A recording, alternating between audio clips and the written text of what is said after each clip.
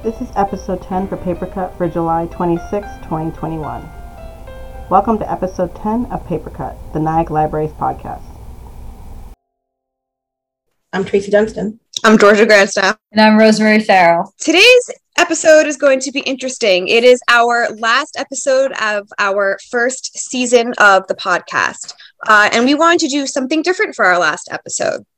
The theme for this year's summer reading program is TALES, T-A-L-E-S, and TAILS, T-A-I-L-S.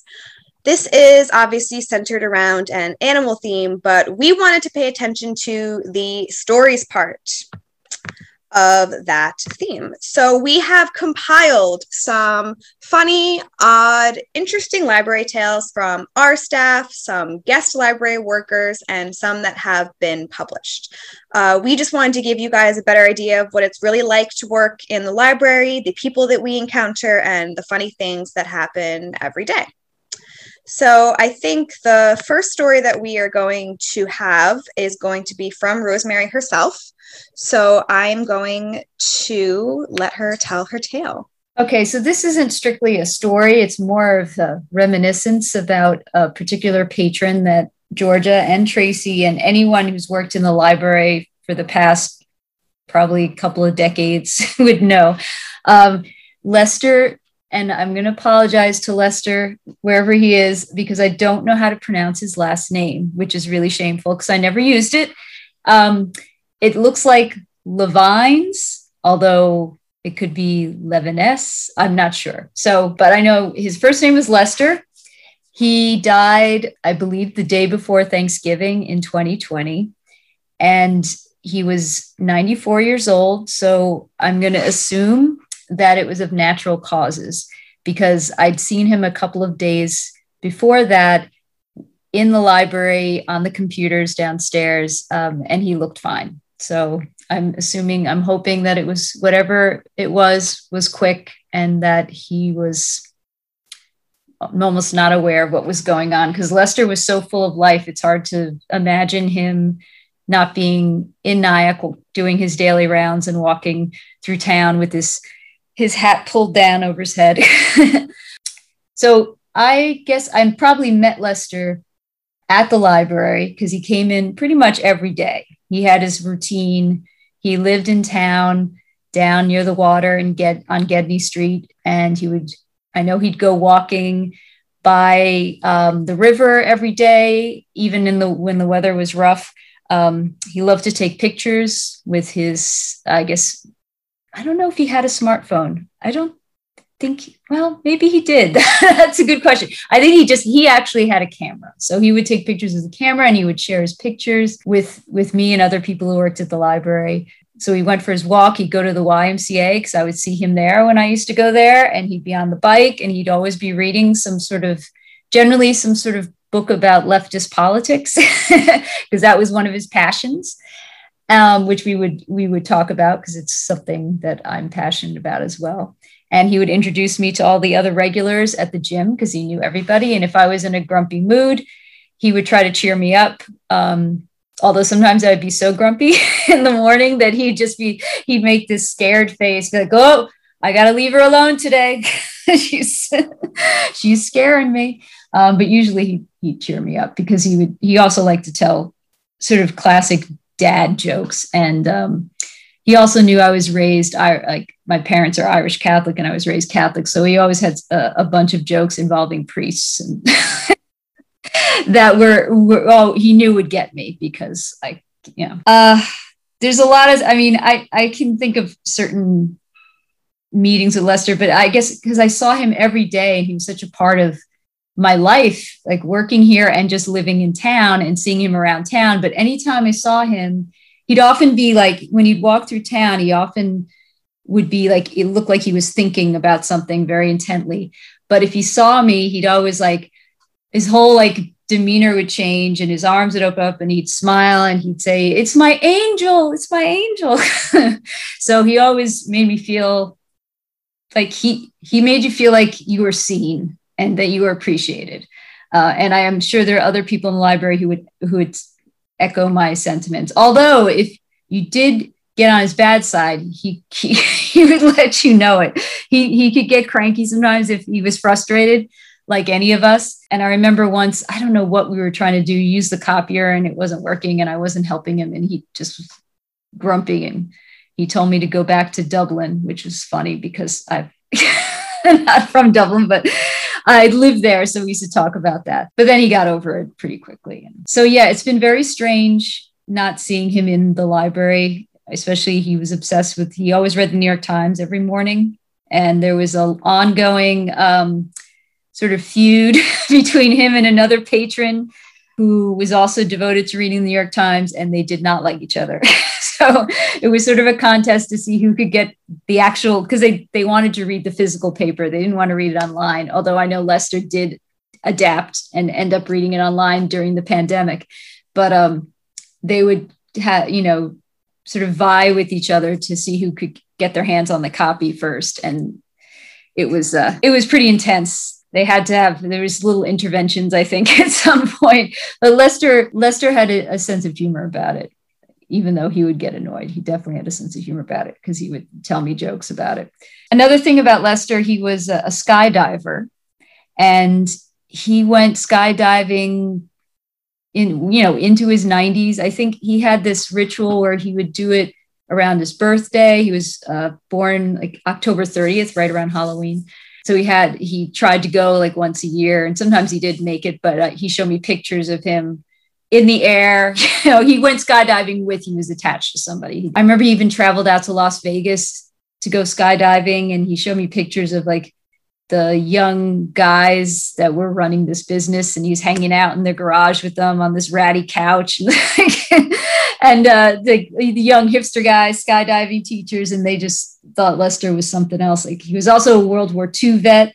He would talk about that and was very anti-war after serving. I think he was in the Navy. And I also found this great, I went scrounging, and because we never got an obituary. I don't think anyone found an obituary published. We didn't find out anything about any services. I mean, he wasn't religious, so I wasn't expecting there to be that kind of service, but there wasn't anything formal, partly because of the pandemic, I'm assuming, because his wife had passed away decades ago, like suddenly. So he was single for a long time, although he always wore her wedding ring on his pinky in his right hand. He always had her wedding ring. But I went trolling in Google, and I found some videos of him, and I found a Facebook group put together by his former students, because he was a 5th grade teacher at Congers Elementary for 33 years. And there's actually a plaque. They dedicated a piece of art, I think, to him at the school. And there's a plaque with his name on it, which I remember him showing me pictures of that. And he was so proud. He was like, apparently from the testimonies that I found on Facebook, it made me cry, because all his former students were just so effusive he was like everyone's favorite teacher. He was like loving and fun.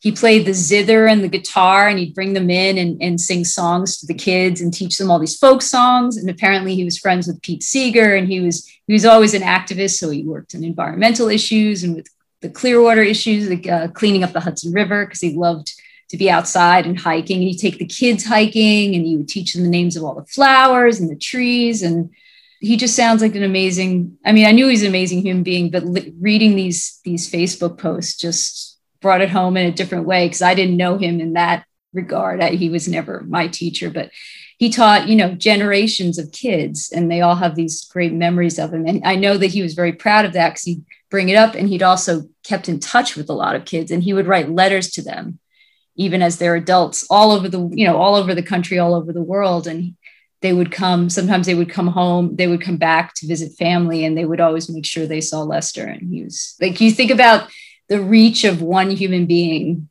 and this is a perfect example of that, like the way you can influence somebody. I wanted to talk about Lester, and I'm sure there's a zillion other things that I didn't know about him that other people could tell, but he was an important person to me, and I do miss him. Anytime I go into the Carnegie Room, or he'd like to sit in the Moffat Room and read the paper, I always look for him. It's weird. So it's like, if there's going to be a ghost haunting the library, a new ghost, it might be Lester. one of a kind, really. He was an extraordinary person. He was a library legend. Yep. He was a library legend, and he loved the library, and he was very supportive, not just of the services in the building and the books, but of the staff. He was always very appreciative of what people did for him here and had a great presence. What a perfect way to start off our tale. To Lester. To Lester, yeah. Water to him. Yeah. Make it fun. I'm going to start off talking about Lester because I agree with Rosemary. He was a great patron to have around the library. I remember one day, I wasn't having the greatest of days, and he had a way of making me feel like you were the only person in the room. And I was at the reference desk, and I walked away for something, and I came back, and he had left me a note that said, "One is forever richer when one has found another with whom to smile." And it perked me up, and it made my day a lot better. He was always just like very cheerful, and he made you feel great, and he was just a nice, interesting, kind person. And I didn't know him as well as some other people in the library did, but he was one of my favorite patrons. I don't have many fun library tales from Nyack, but I do have some from when I worked in New Jersey. One story is from before I got there, but apparently one day the roof caved into the building of the children's room. Luckily, no one was there at the time, but when they came in on Monday, they didn't have a ceiling, and the library closed for about a year. And the weirdest thing about it was that everyone would talk about this like it was a completely normal thing to have happened. Another story is that the library that I'm talking about had a branch library that was very small in an old, repurposed mansion. And then back maybe 2 or 3 years ago, when the Pokemon app came out, the library was a stop on the I don't know a lot about the Pokemon app, but there was like some sort of, you'd go to a place and get Pokemon. So from what went from kind of a quiet library went to being very busy as people would stop for this. And one day when I was there, at the corner of my eye, I see a kid climbing the fire escape in order to get a better spot, I guess. And he climbed all the way up to the second floor before we saw him. And we had to obviously, get him down. But it was the weirdest thing. And my last story is that at that same library, there was a creepy basement that was filled with weird stuff, and technically we weren't supposed to go down there because there was asbestos or something. But one day I kept hearing creaking sound next to this they had an old baby carriage. It looked like one of those old Victorian carriages. And I go down there to see what's going on, and an entire family of squirrels popped out, and I almost had a heart attack because we used to tell each other, there was a bunch of ghost stories related to this basement, and so... Okay, my funny story that I have to tell about Nyack Library is from a few years ago, well actually more than 6 years ago, when Jim Mahoney was the library director, and he needed to cover at the reference desk because we were short on staff and staff needed to take a lunch break. So he's working the reference desk and he gets a phone call from someone who needs music lyrics. And the music lyrics he had to look up were from a Beyonce song called Bootylicious. So he looks the lyrics up and then the patron asks, "Can you read them to me over the phone?" So if anyone knows James Mahoney, they would know how awkward this is. So he reads them, and he read the whole song, and he came back to the desk to tell me about his experience, and it was like so funny because he really enjoyed that. Anyone who is a reader may remember a few years back a very popular book called Where the Crawdads Sing by Delia Owens.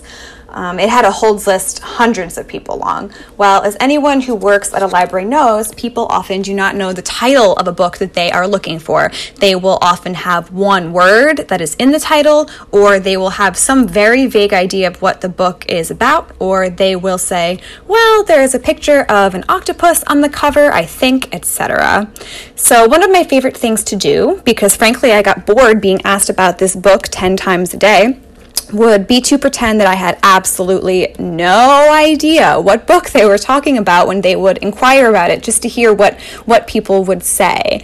I would often get things such as, do you know this book, something about fish, maybe crayfish, or, what are those fish that they eat in the South? Maybe it's a book about the fish. I'm not sure. My friend told me to read it. A lot of things like that.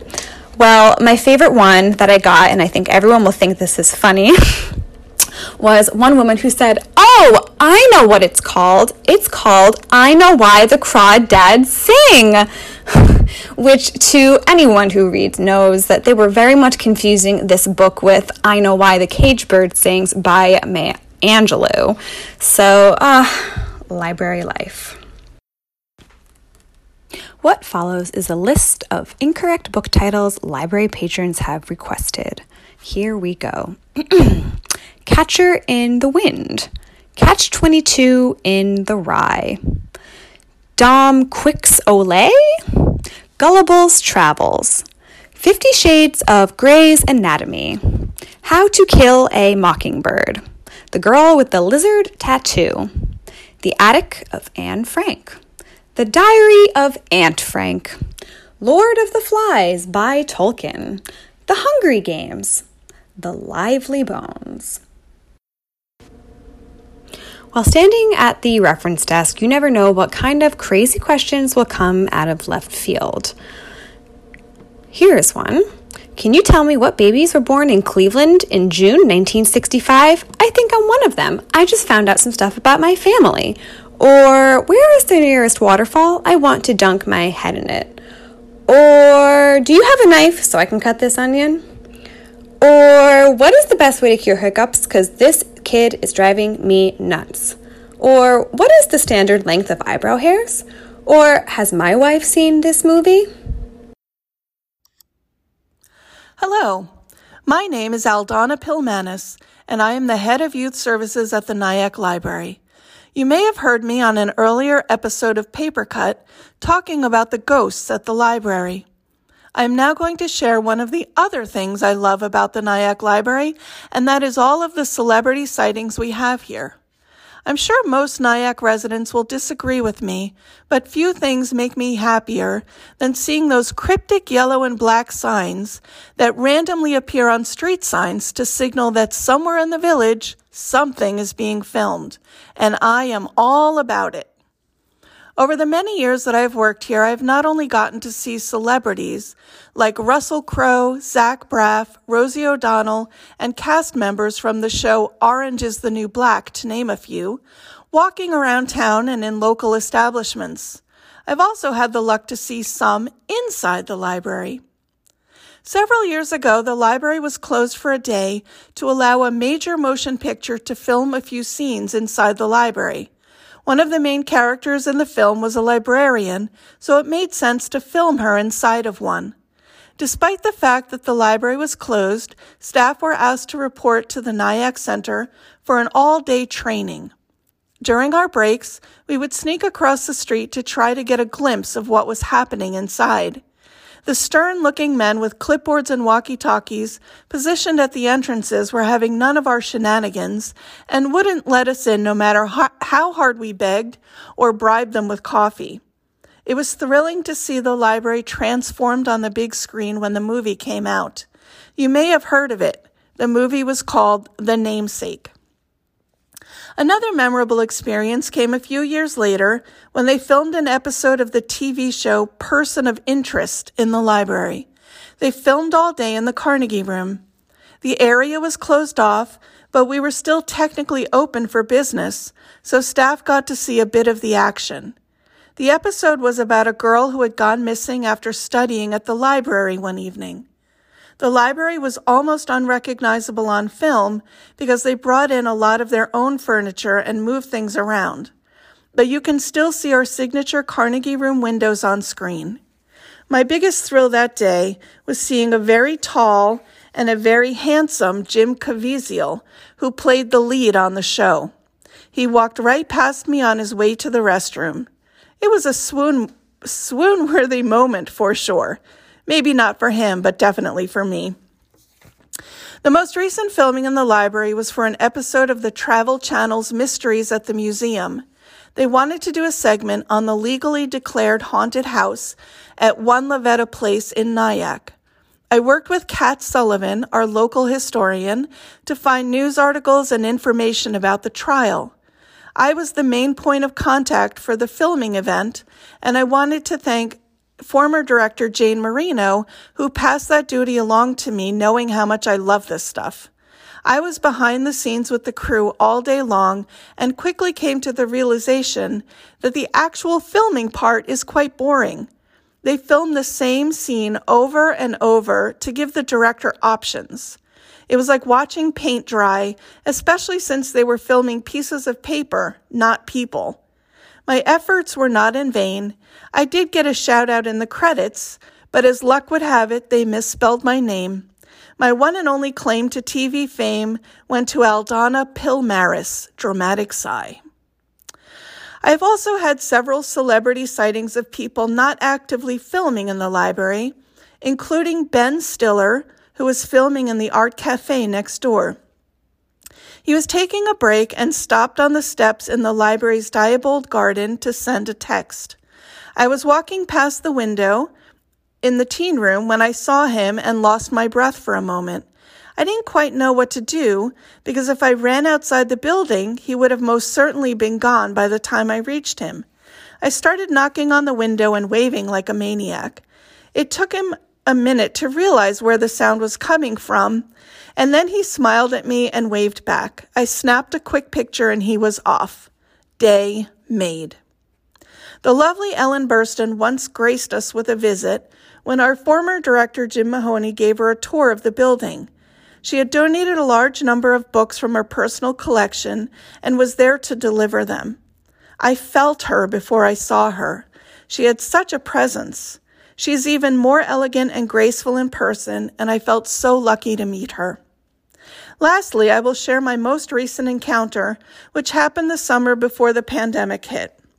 One afternoon, I was walking from the children's room into the circulation area and happened to notice a woman with bright red hair pacing back and forth in the bridge entrance, talking on her phone.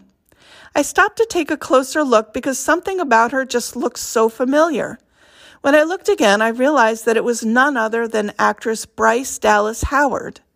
You may know her from films such as The Help, Jurassic World, and the Netflix series Black Mirror. She also happens to be the daughter of famous director and actor Ron Howard. I quickly grabbed my coworker and fellow celebrity enthusiast, Barbara Hart, and we went outside to see if we could find Miss Howard. We initially thought she had left, but she had simply moved to stand in front of the Carnegie Room entrance. She was still on her phone, so Barbara and I just stood on the sidewalk sneaking glances at her and whispering to each other about what to do. When Miss Howard got off the phone, she and I made contact and I gave her a little wave. She smiled and made her way towards us. I immediately told her that we were big fans, and she asked us if we would like a picture with her. Of course, we said yes. We even joked about the art of the selfie. I will always treasure that moment and that picture. Thanks for listening. Next episode is about, well, we don't know yet. Our next episode is going to be the first episode of season 2. This is our last episode of season 1. Thank you all for listening. It's been extraordinarily fun to make these, and I'm looking forward to season 2.